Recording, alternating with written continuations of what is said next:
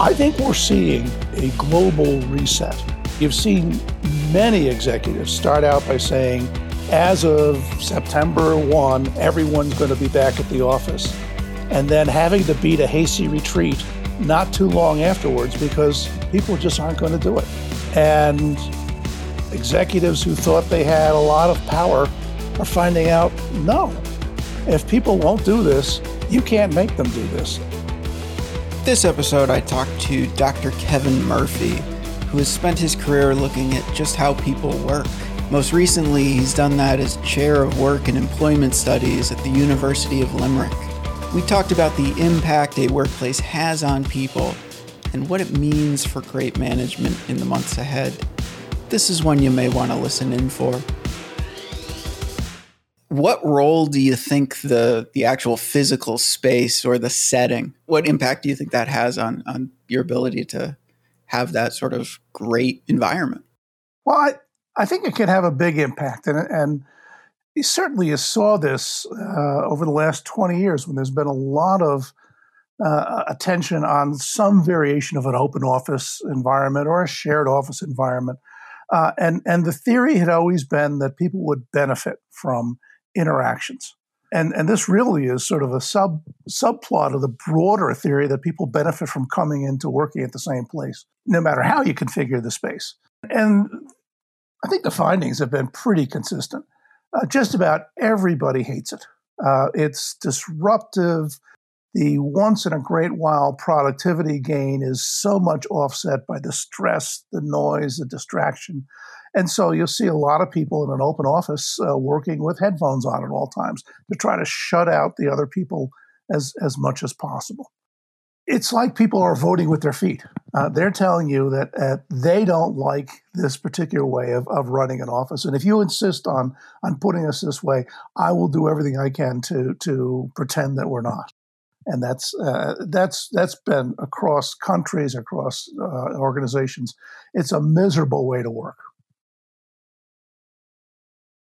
So for our audience, they're probably familiar with open offices being just, lack of walls, maybe a lot of open table seating, not a whole lot of partitions. Is that sort of the one that you have in your head, or are there certain characteristics that define it for you? The original theory of the open office is that people would coalesce on common interests and common projects, and that all these good things would happen.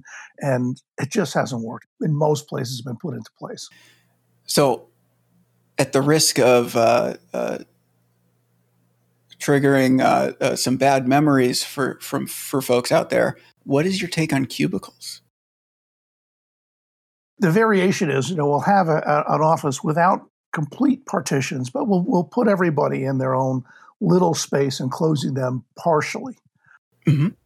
That's what my graduate school experience was like. But we were in a small office with 6 friends. And if you're going to do this, that's probably the only way to ever make it work. It's got too many of the disadvantages, I think, of the open office plan. And again, what's the gain here? Well, you save a little bit architecturally by not having to put so many walls and receptacles in. And that's, I don't think it's a very good one. And this whole notion of status and space being connected. When I was in graduate school, I went on an internship at a major telecommunications. And the only office they had available, they didn't have any cubbyhole available the day I came. And so I got the office of a guy who had just retired. And I was treated with deference the entire time I was there because people said, well, if this guy's in a level 16 office with a level 14 desk, he must be hot shot, even though he looks like your standard run-of-the-mill graduate student. It must be the son of the CEO or something, right? So it's degrading in some respects because it's a way of saying, we're going to remind you every day you come to work of your value or your lack of value in this organization by plopping you in a small, incomplete space. Messaging like that is not beneficial in the long run. I do find it interesting that there's almost like this tension when you're designing the office where people simultaneously seem to want some level of personal space ownership over maybe their space, but also the moment you do that, you start parceling out different parts of the office and they might have more appeal than others. And then you develop this sort of weird hierarchy, almost like closer to the window, you must have prestige, right? Absolutely. One of the things that I've worked in a lot of different academic departments over my lifetime. And one of the things that we'll often do is everybody has their own office space, but we try to cluster people who are working in related areas physically together in the building. And that, again, the theory is that you're gonna go stopping into the other person's office more often. It happens, but it's the rarity. If you're gonna have people come into an office, at least give them a space that doesn't make them feel bad about what they're doing and doesn't distract them from what they're doing. So I'd say if you wanted people to come to the office, give them a damn office. Would that advice change now that we're looking at more of like a hybrid model? People have been referring to the whole pandemic as a grand unplanned experiment. And I think we've learned a lot. And one of the things we've learned is that people can be very productive working remotely. Productivity is probably higher. People spend less time and get more done. And that very few people want to go back to the way it was. People may say, I'm okay going to the office for a few days, but I don't ever want it to be quite the same way. There are some things people go to the office now because they can't stand another Zoom meeting and feel like if we sit down face to face, maybe it'll be a little bit better. Just to feel something, Yes. My department just voted we're not going to meet in person. We're going to meet remotely, even though people are back on campus now because I said it's disruptive. It's health hazard. It's got all these downsides, and the upsides are just not there. What do you think the role of the office should be going forward? I think the best way to answer that is to roll back a little bit and say, how did we get here in the first place? And I think the role of the office was to say, we're going to try to have people all working in the same place for two somewhat different reasons. One is that they collaborate. They do things in which they must work together, sometimes in a one-on-one team, sometimes in a larger team. And until fairly recently, we didn't have a good technological alternative to getting people together. The other is control. Why do we have people all come to the same place? Because that makes it easier for managers to observe what they're doing, to reward people who are doing what they should be doing, and to sanction people who are not. And so the office has always been a means of controlling the workforce. And it's all based on the theory that if you don't keep a firm hand on their workers, they're going to go willy-nilly and not be very productive and not do what they're supposed to do. And that's probably been the biggest myth that's been exploded, as we've seen what happens when people start working remotely. All of the bad things that were predicted, if we don't have managers keeping a careful eye on you, all these bad things are going to happen. That turned out not to be true. And so it's starting to lead to some big questions about how do you manage, what should managers really be doing, and how do they carry out their job? Do you think that all of those managers are aware that dynamic existed, or is it just sort of like a byproduct of how they've been conditioned to work? There will be some people who embrace it, say, my management philosophy is I'm a real tough guy. Real hands-on, right? Being a good manager is very difficult. So I've got real sympathy for people who are in this, and most of the people who end up in management are not necessarily well prepared for this, or don't necessarily have the talents that go best to management. The people often, you see this especially in technical fields, you're really, really good at what you do in the technical field. So what happens? You get promoted out of doing the work you're really good at to become a manager. And now not only are you miserable, but everybody who works under you is also miserable. And the company has lost a great technical performer. What is it? They call that the Peter Principle. The Peter you get Principle, promoted absolutely. to the point of incompetence. Absolutely. And, yes. And I think if you worked in any medium to large size organization, you've seen it in action at some points. But this is a very difficult job. And I think it's going to become more difficult now because the role is not as clear as it used to be. Traditionally, what's the job of a manager? It's to make sure that his or her team has the resources, the skills, the tools that they need to carry out the job, to coordinate things, to help keep people motivated, keep people on track. And that involves things like observing, interacting. And as we go to remote work, that becomes harder to do, especially if you're managing a team. And now you're working with people sort of on a one-to-one Zoom meeting basis, an occasional team Zoom meeting. It's not the same.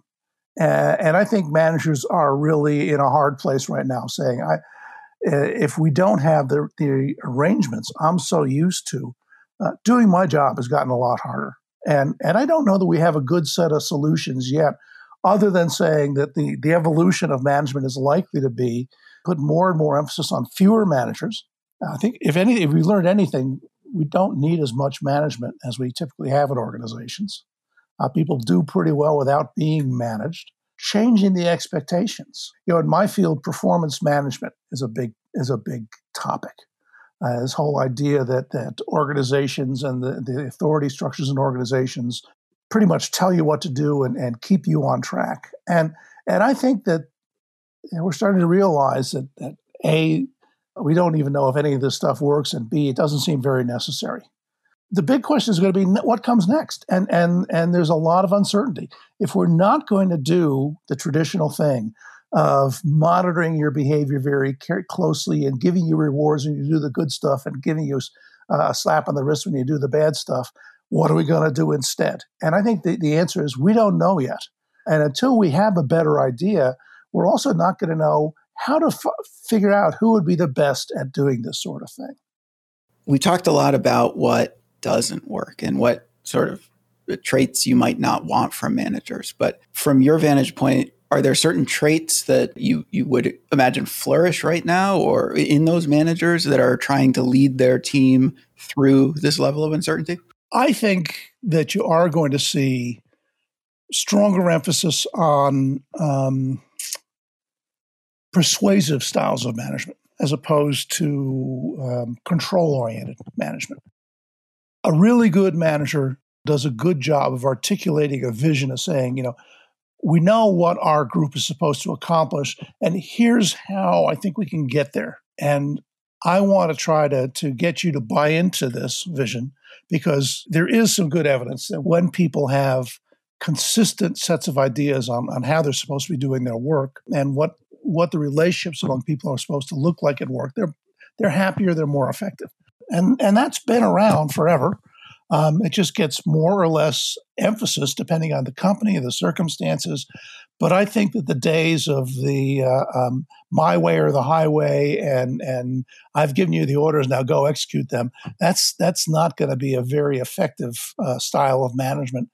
And the people who cling to that are going to find a hard time surviving.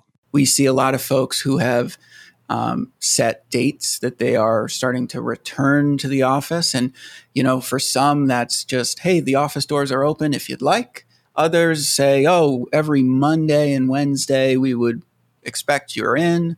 How do you think about that? I do think that we are seeing a large reset, both in relationships between leaders and followers, if you will, and more generally in the way people are thinking about work. You see it in other industries where people are saying, I'm just not going back to lousy jobs anymore. And I think that the smart executives are going to have to adjust to this and say, if the people are not going to come to the office, maybe they're right. Maybe they shouldn't be coming to the office. And even if they're not right, if they're not going to come, I got to think about this in a more creative way. We're seeing companies do very, very silly things right now. I think, that's a diplomatic way of putting it. Yes. Yeah, several of the major Facebook, Google type of organizations have been playing with the idea of saying, if you work remotely, I'm going to cut your pay. Because I was paying you more because, this is San Francisco, housing's really expensive here. And if you're working from 100 miles away, I shouldn't have to pay you the San Francisco rate. And as a financial proposition, this is rock solid. As psychology, it is about the worst thing you could possibly do. people feel losses intensely. And so if you say, I'm going to take away your pay, even if it's pay that maybe they shouldn't have been getting in the first place, it doesn't matter. The craziest version right now is that if you live somewhere where you could commute in or you could work from home, people are being penalized for working from home. It's crazy on virtually every level. The productivity is higher when people work at home. People like it more. If you force everyone to come into the office, now you're incurring commercial real estate, all the overhead that having an office entails, and you're just shooting yourself in the foot. If anything, organizations ought to be doing this in the opposite way. I'll give you a premium for working from home because that means I don't have to spend everything that having you in an office requires. I haven't seen anybody go that way yet. But somebody's bound to understand at some point that the math is in their favor and that if I can convince people to work remotely more often, I can save an awful lot as an organization and everybody can get a piece of the action. If you're continuing to hire people at a certain point where you would ordinarily outgrow your office, presumably, if you have people commuting in only a couple days a week, because that's just the format that works for everybody, you probably can support a lot more people in a wider geographic area with the same square footage in the long run. I think that's exactly the case. Or you keep your workforce the same and you reduce your square footage. Yeah. Now, there are some companies that have made huge investments in these huge office parks, and they're not going to be wholly receptive to the message that, hey, that was a big waste of time. Why don't you, sell most of these buildings and use a third of this space? But I think this is where it's going. This is probably going to be a very bad time for commercial real estate. And it could be a bad time for things like, commuter railroads. We've got this whole infrastructure built around people coming to the office. And if we start thinking that it's not necessary for people to come to the office so often, it's got ripple effects that go all over the board. You often say that time of disaster is a very good time for a smart investor. And so I think there are going to be people who will learn to take advantage of these disruptions. And some people will do well out of this. But this is going to be a tough time for a lot of people who've depended on that whole cycle. I wouldn't want to be making business suits right now for a living. The sale of pants plummeted. On the other hand, I would sure want to invest in making track suits and T-shirts because, that's become the de facto uniform. Uniform, yeah. And to your earlier point, I will say anybody who has seen Zoom's stock price over the last year has probably very much agreed with you. Yeah, yeah. So for folks that are listening to this conversation about, hey, commuting to the office, is it right to bring people into the office, all of that, they might be led to believe, well, hey, does Professor Murphy actually believe that the office needs to exist, or should we all just be a fully remote workforce? So you and I had talked about this previously, but I wanted to give you the opportunity. Do you think all remote work or all office work, are the right answer? I think we're probably going to have hybrids in most places. All remote means that customers who are used to coming in and dealing with you are going to find this difficult. Now, that's changed so much over the years. This was the argument for years and years of why we need so many bank tellers. Well, people have changed how they do that. When's the last time you went to a bank to do a transaction? It's and so you could say maybe people will start getting used to the idea that shopping is done online because we've been doing so much of it.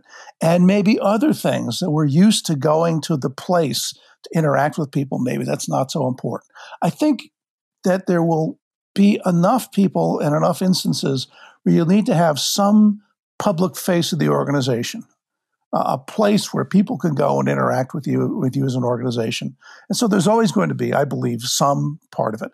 And there is some evidence that most people are at least open to the idea and sometimes relatively enthusiastic about the idea of saying, I'm fine with going to the office from time to time, but not every day. And if we don't have everybody in the office all at the same time, that also changes the dynamic in ways that are often quite beneficial. Having fewer people running around and making noise in an open office, I think everybody might benefit from that. How should the average manager, you think, balance that sort of, you don't want to mandate, but you also want to create new cultural norms that probably involve the office in some way? How should we think about that balance? When you, as a manager or someone with authority or with leadership in an organization, want people to come in, you should always take a step back and ask why, and do it with the assumption that maybe this is not a good idea, or at least it's not a good idea until I can articulate what people get out of this and what's the benefit versus cost. Coming to the office involves both pain and gain. And so how are we going to balance some of these things off? Understanding what people's preferences and limitations are, instead of just saying, hey, everybody's got to come to the office at this time. That's been a longstanding problem in many organizations. It's probably the place, for example, where you see gender discrimination that you wouldn't necessarily think of in those terms rearing its ugly head. We're going to have a team meeting at 3:00 every Thursday. That's great if you're not picking up your kids from school. But who gets tasked with that? And you start seeing then, the structures that are there because people haven't thought about why am I doing it this way and what would be a different way to do it. I think that the pandemic has at least created an opportunity or a space for people to think, hey, I could do this differently. There were some office designs that encouraged people to collect around certain parts of the workplace. So I don't know, are there certain dynamics that you think people can inspire in office design? Getting people together has been generally thought of as this is just good. And it's not. It's got a mix of good and bad, and you've got to understand what that mix is like. And certainly in my field, we do this as much as anybody else. People don't talk honestly to their workforce about, what's it like? What's it like for you coming back versus not coming back? How does it help? How does it hurt? What would be your optimal schedule? And I think that the smart managers that's interesting. The smart managers are more likely to ask that question in one way or another and pay attention to what they hear. I think there is a very important message in a lot of your answers here and commentary that I would love for more people to receive, and that is that there is a certain amount of uncertainty, it seems, with what the right answer is. But that doesn't mean that we have to stick with the existing status quo. And do you think that there are many more experiments that you've seen unfolding here that will help shape? I always think about Franklin Roosevelt at the beginning of the New Deal. We're going to try a bunch of things out, and we don't expect them all to succeed. We don't know what's going to succeed. And so we're going to just keep banging away. I mean, that's a spirit you don't see often enough, to say, we're going to accept that there's some uncertainty. We're going to accept that we're going to try 10 things and 7 of them will fail. We ought to take solace from professional baseball players. If you get up to the plate and 3 times out of 10 you get a hit, you're doing damn good stuff. In an organization, if people try a little something that doesn't succeed, they're not willing to say this is an experiment. And if you're going to be in the business of making experiments, some are going to work and some are not going to work. And let's try things out and see what works best for us, and not assume we have the answer to begin with. If you are measuring success as an organization by number of days that people are coming into the office, I would encourage you, please reset your metrics. If there's anything good executives ought to be doing, it's thinking critically about their whole set of metrics. What are we here for? What are we trying to accomplish? How do we get there? And what are the options that are out in front of me? And I think you're exactly right. We've built a whole set of industries around a set of ideas about how we organize work. And maybe some of those ideas are up for grabs now. Some might not change at all. But I think we're in a position where we have lots of options. Links to learn more about Dr. Murphy's work can be found in the show notes. If you want to learn more about the work I'm doing, go to robinpower.com. As always, I'm Zach Dunn. See you on the next episode of In the Works.